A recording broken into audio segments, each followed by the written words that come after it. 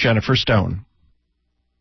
Happy ending, nice and tidy.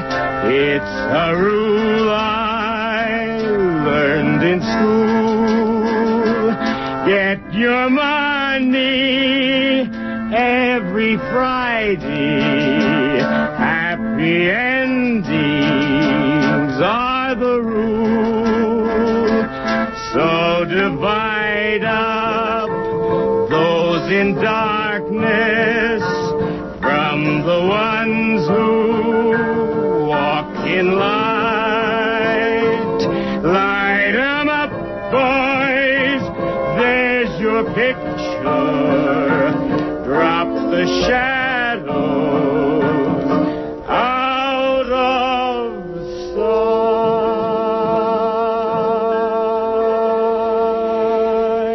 This is Jennifer Stone with Stone's Throw, and today is May the 8th, 2012. Boy, do I have a book for you guys. 800 pages for a mere $75. And, of course, a year's subscription to KPFA.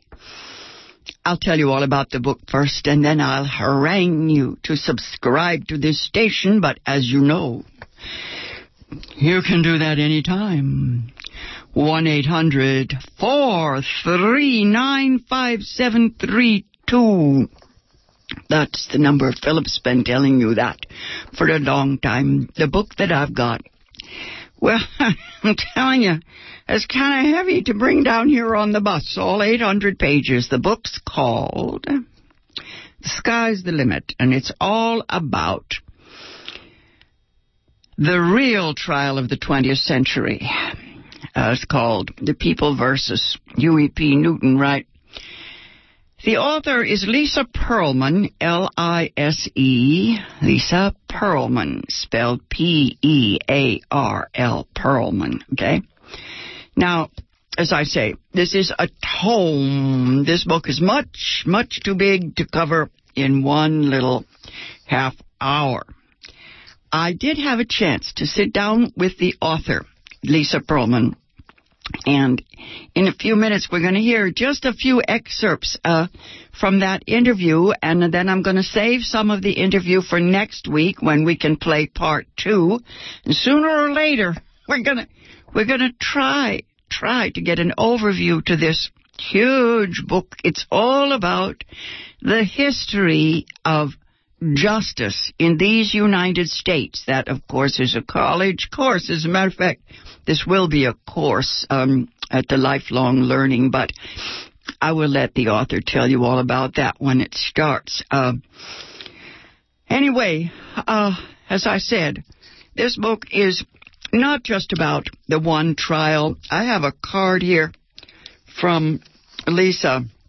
She said, thinking it over, she said, the last interview we do should probably raise the question of whether the great trial of the 20th century should be the Angela Davis trial or the Newton trial. Of course, everybody has a theory about what was the great trial of the 20th century. She says that the Angela Davis trial raised the issues of sexism, racism, and political persecution. Naturally. What else is there? Anyway, this book comes in 3 parts, and the first part I read, of course, was about gender, which is my favorite subject, yes. I'm afraid that you have to connect the dots. There's nothing that doesn't connect to all the other struggles. I particularly enjoyed the first part of this book in which the author skims around and she covers so many trials. I tell you, the funniest one is about the murder of Stanford White. Do you remember A Girl in the Red Velvet Swing?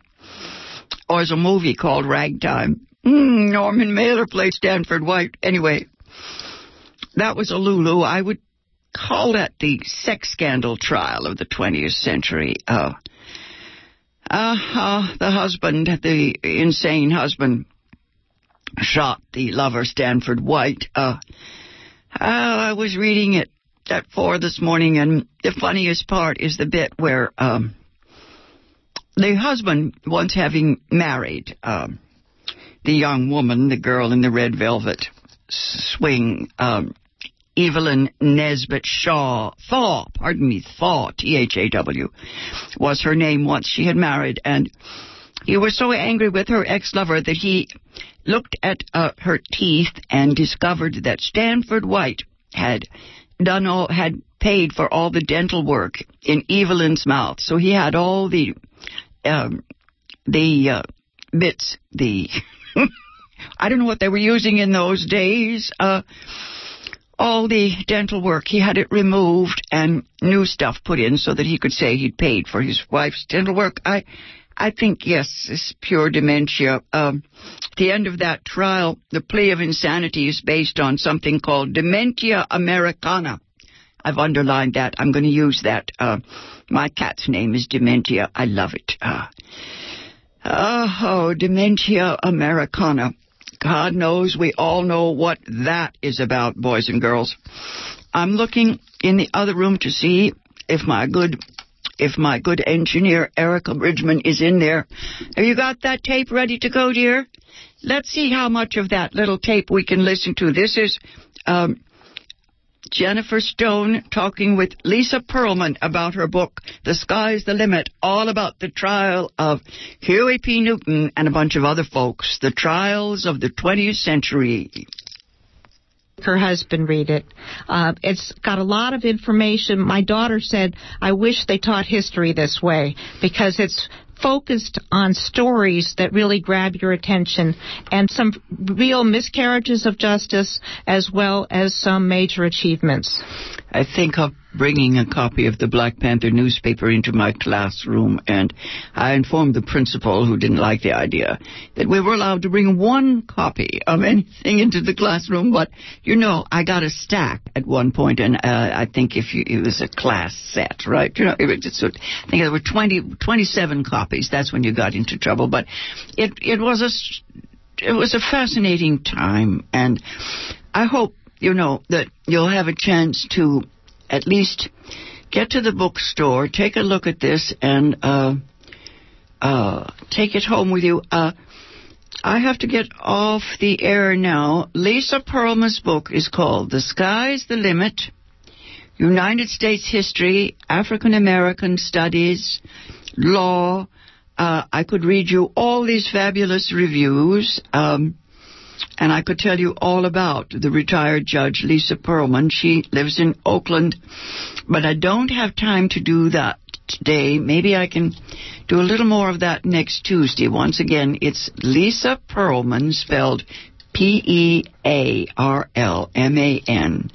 and it's The Sky's the Limit from Regent Press, a great tome of a book that tells you an awful lot about what happened in the mid 20th century. It's like that show, You Are There.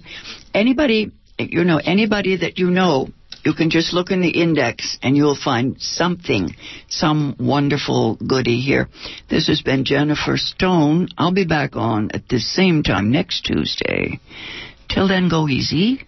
And if you can't go easy, go as easy as you can. Trial of the 20th century. And the reason it has two other parts is that I didn't want anyone to take my word for it. What I wanted was everyone to be refreshed or sometimes learn about other trials of the century. There were many over the course of the 100 years that were called a trial of the century. And each one is a prism into its own era and the issues that really mattered to people across the country. So I wanted to put in context the Scopes trial, the O.J. Simpson trial, the Lindbergh trial, and other trials that you may have heard of, some you may not, but one that grabbed the attention of most people across country, whether it was in the first couple of decades when they only read the newspapers that were hawked by corner newsies, or in the 30s when they listened to it on the radio, or later on when people were glued, 100 million of them worldwide, to the O.J. Simpson trial. And so I wanted everyone to have a chapter apiece to look at where I synthesize material that might have been the subject of 2 or 3 books or some movies or plays, because each of these stories is a monumental story in and of itself.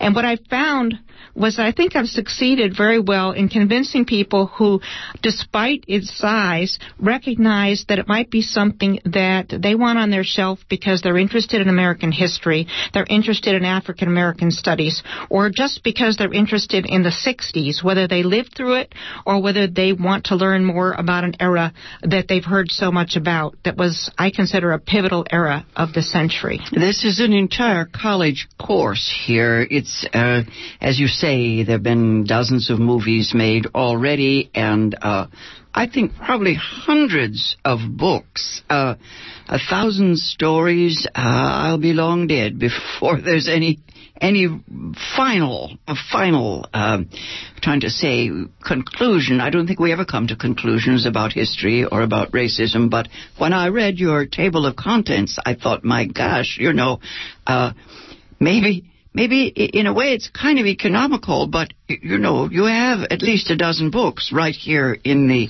contents. And I like what you did. I like the way you wrapped Huey's trial in all the other trials.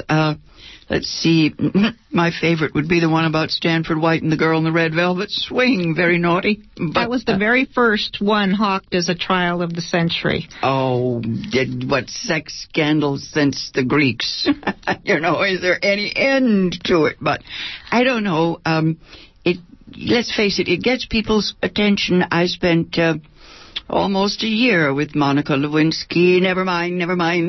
Erase that tape. Let her go. Why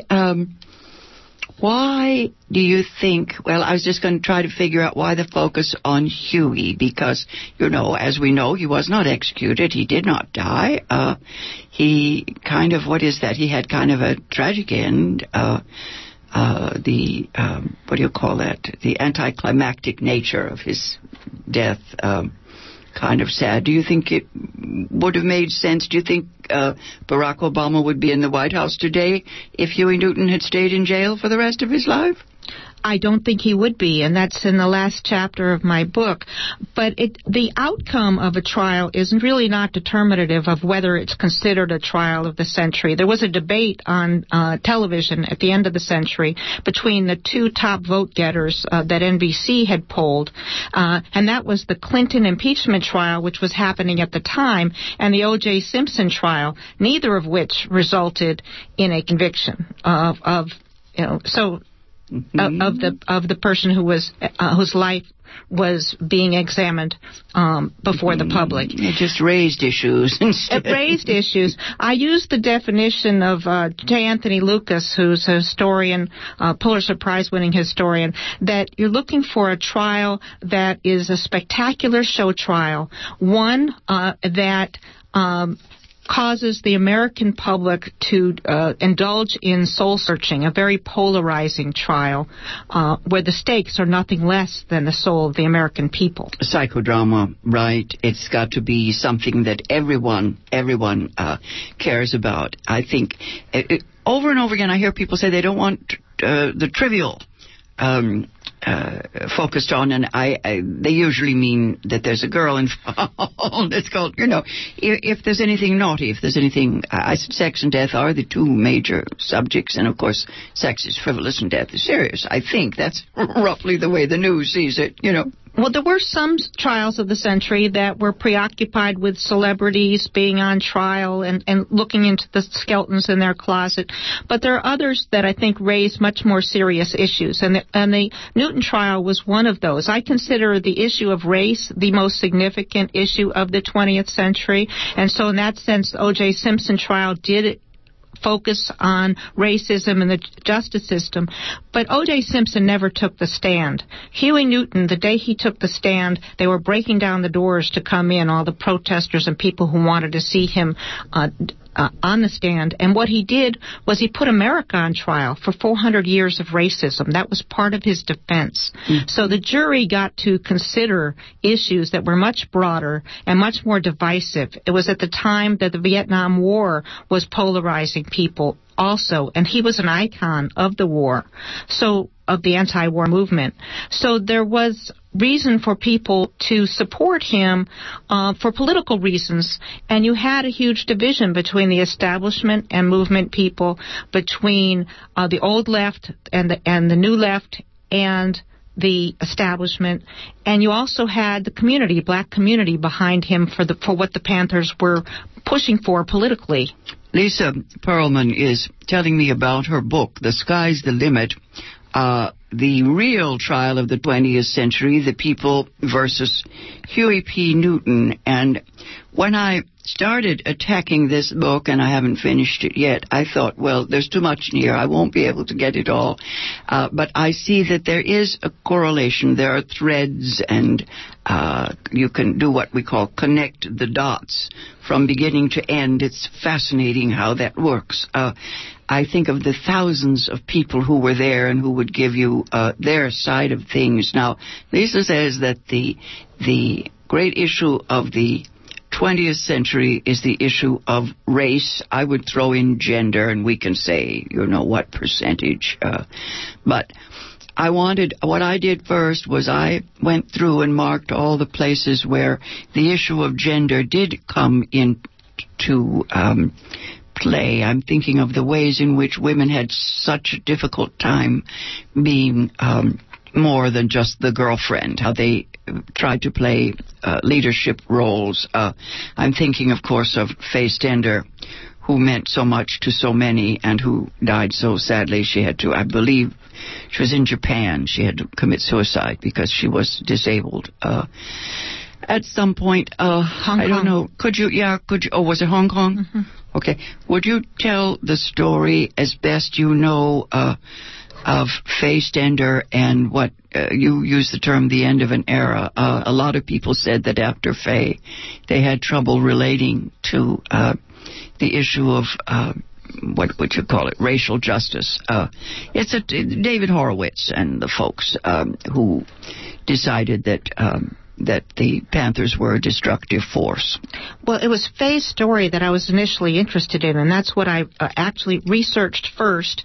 And unfortunately, 20 years after her death, I could not interest a publisher in her story by itself. And I thought that the trial that made her famous, which was sitting second chair in the Huey Newton trial in 1968, and then being the principal attorney who won his release after winning the appeal, that trial must have been listed among the top trials of the century. And it was when I found out that it wasn't that I got the idea to rewrite the book that I was starting around the trial itself, and then use that later on to tell her story more fully. Faye was a Berkeleyite.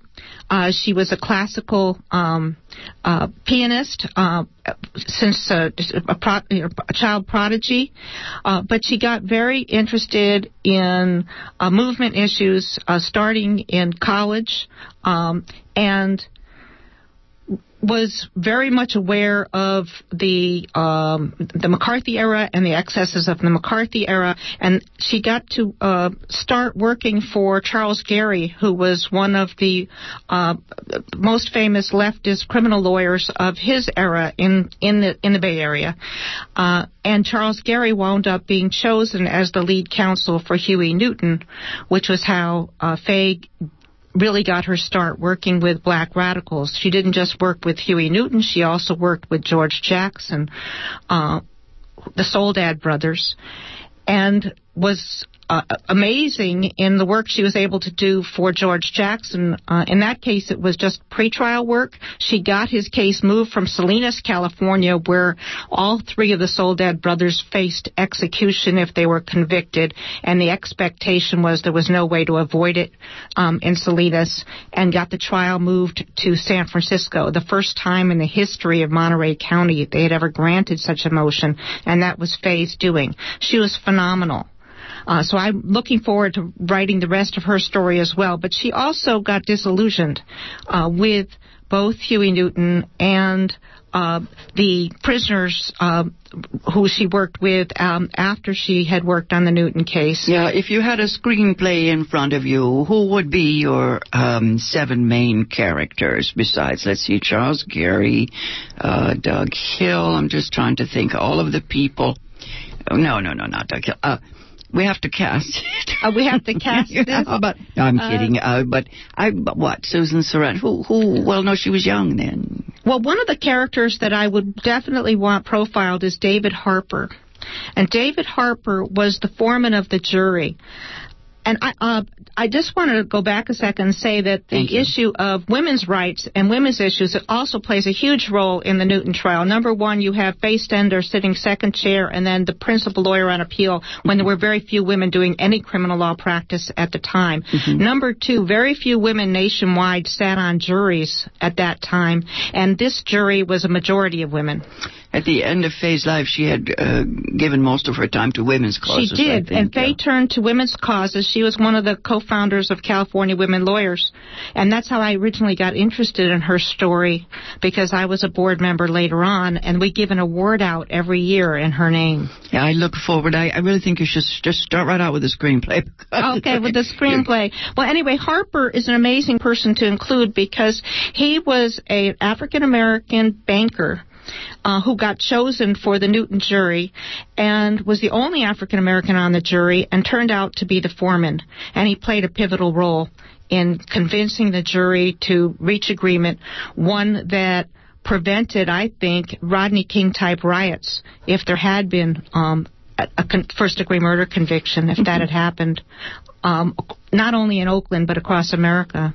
So heartbreaking. Those days I was over at the Woodrow Wilson Junior High. I remember trying to talk to the young boys, middle school boys. They suffered when Bobby Hutton died, and they argued Eldridge Cleaver and some of the Panthers stripped naked before they came out of the house. They were facing the Oakland police, and they assumed they would be shot, so they stripped. And some people said that Bobby Hutton refused to take off all his clothes. And that's my understanding. It was just Eldridge Cleaver and Bobby Hutton holed up. The others had already been arrested. And Eldridge Cleaver had been in prison. He knew the drill.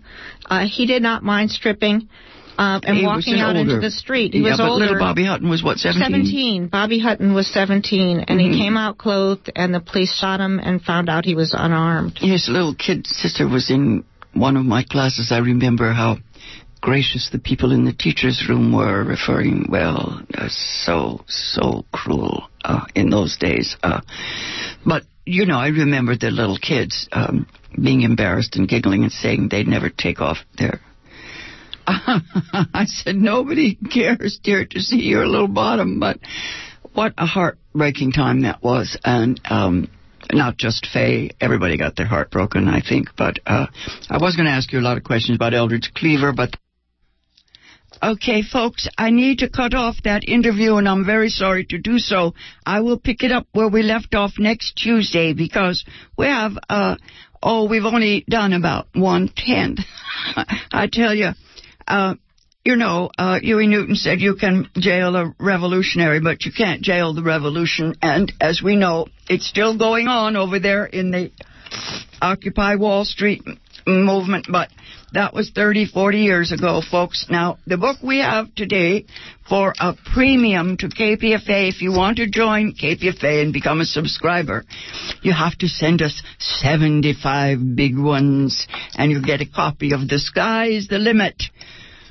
The People versus Huey P. Newton. Is that the real trial of the 20th century? The thing about this book is that it's an 800-page tome all about the history of justice in these United States. It's a college course of a book, and I couldn't begin to tell you all the subjects she deals with. I could read you all the reviews, that kind of thing. Lisa Pearlman is an ex-judge. She lives in Oakland, and she said she'd been working on this for 10 years, off and on,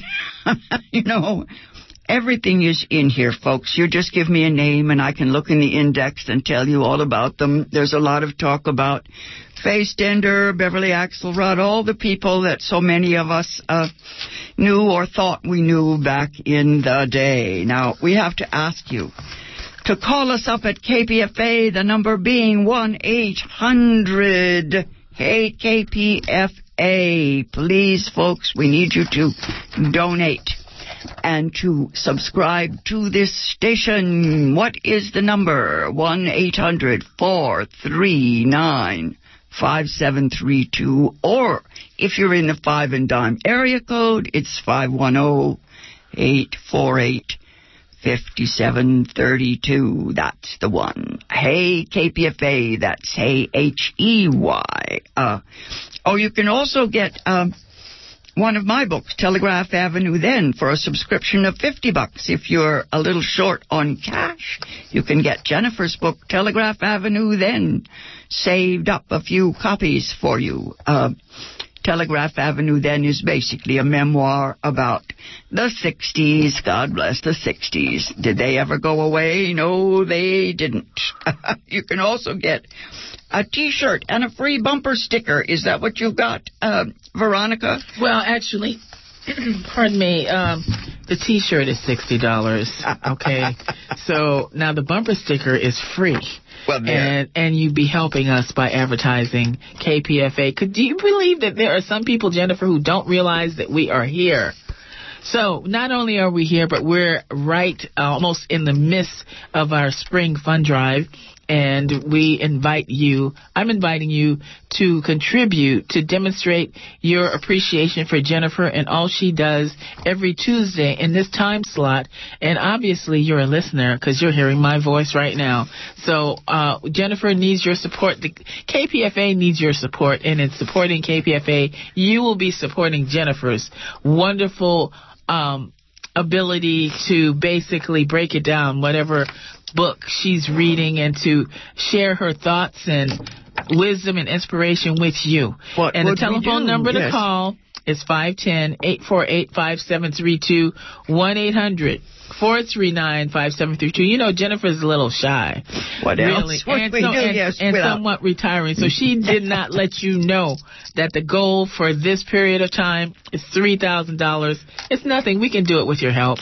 We know you have it. Okay, telephone number 510-848-5732, 1-800-439-5732. Would you please describe those thank you gifts, Jennifer, that you have for people? Thank you gifts would be, folks, The Sky is the Limit, which is a great, big, huge tome of a book for not just school teachers, but for people who like to know what the hell is going on and who were the people who gave a damn and what it cost them. History is a passion of mine, and the truth is, it's the best, It's the best way to study humanity. What do we call that? Literature is the story of love, folks, and there was a lot of love back in the day. I don't know what's happened to it all, but, it's making a comeback. Once again, you can get another book for a mere $50. That's my book, Telegraph Avenue Then. Or you can just subscribe and get yourself a T-shirt for $60. How's that for a bargain? Well, if you are a full-on certified revisionist historian, I recommend you get both books, okay? Sky is the Limit for $75. Telegraph Avenue Then, $50. Tell them you want both. They'll make a deal for you in the phone room. I see one line lit over there. I don't know what's going on. It's been lit for a while, Jennifer. I don't know if people are getting therapy or what. Yeah, but why don't you be the next one to call? Area code 510-848-5732, 1-800-439-5Jennifer 439-5732, and that's the 800 number. And show Jennifer some love. My gosh, she gives it her all every day, and she doesn't even get every weekend. She doesn't even get paid. We're almost down to the wire, Jennifer. I want to see some people go to the phone. Pick it up and call. If you're at home, if you're driving, pull over. And if you're at home, pull over too, okay? 510-848-5732. There's one person on the line. Yay! Thank you for stepping out. Yes. And 1-800-439-5732, 510-848-5732. You can get this wonderful book, Telegraph Avenue, Then and Now. And you have the opportunity of getting right here. Are you going to autograph it, Jennifer? I certainly am, but as Pauline Kael used to say, more than a million words without remuneration. Okay, so we're down to the wire. Keep calling 510-848-5732, 1-800-439-5732. You're listening to KPFA, KPFB in Berkeley, KFCF 88.1 FM in Fresno, and online at kpfa.org. Time for FS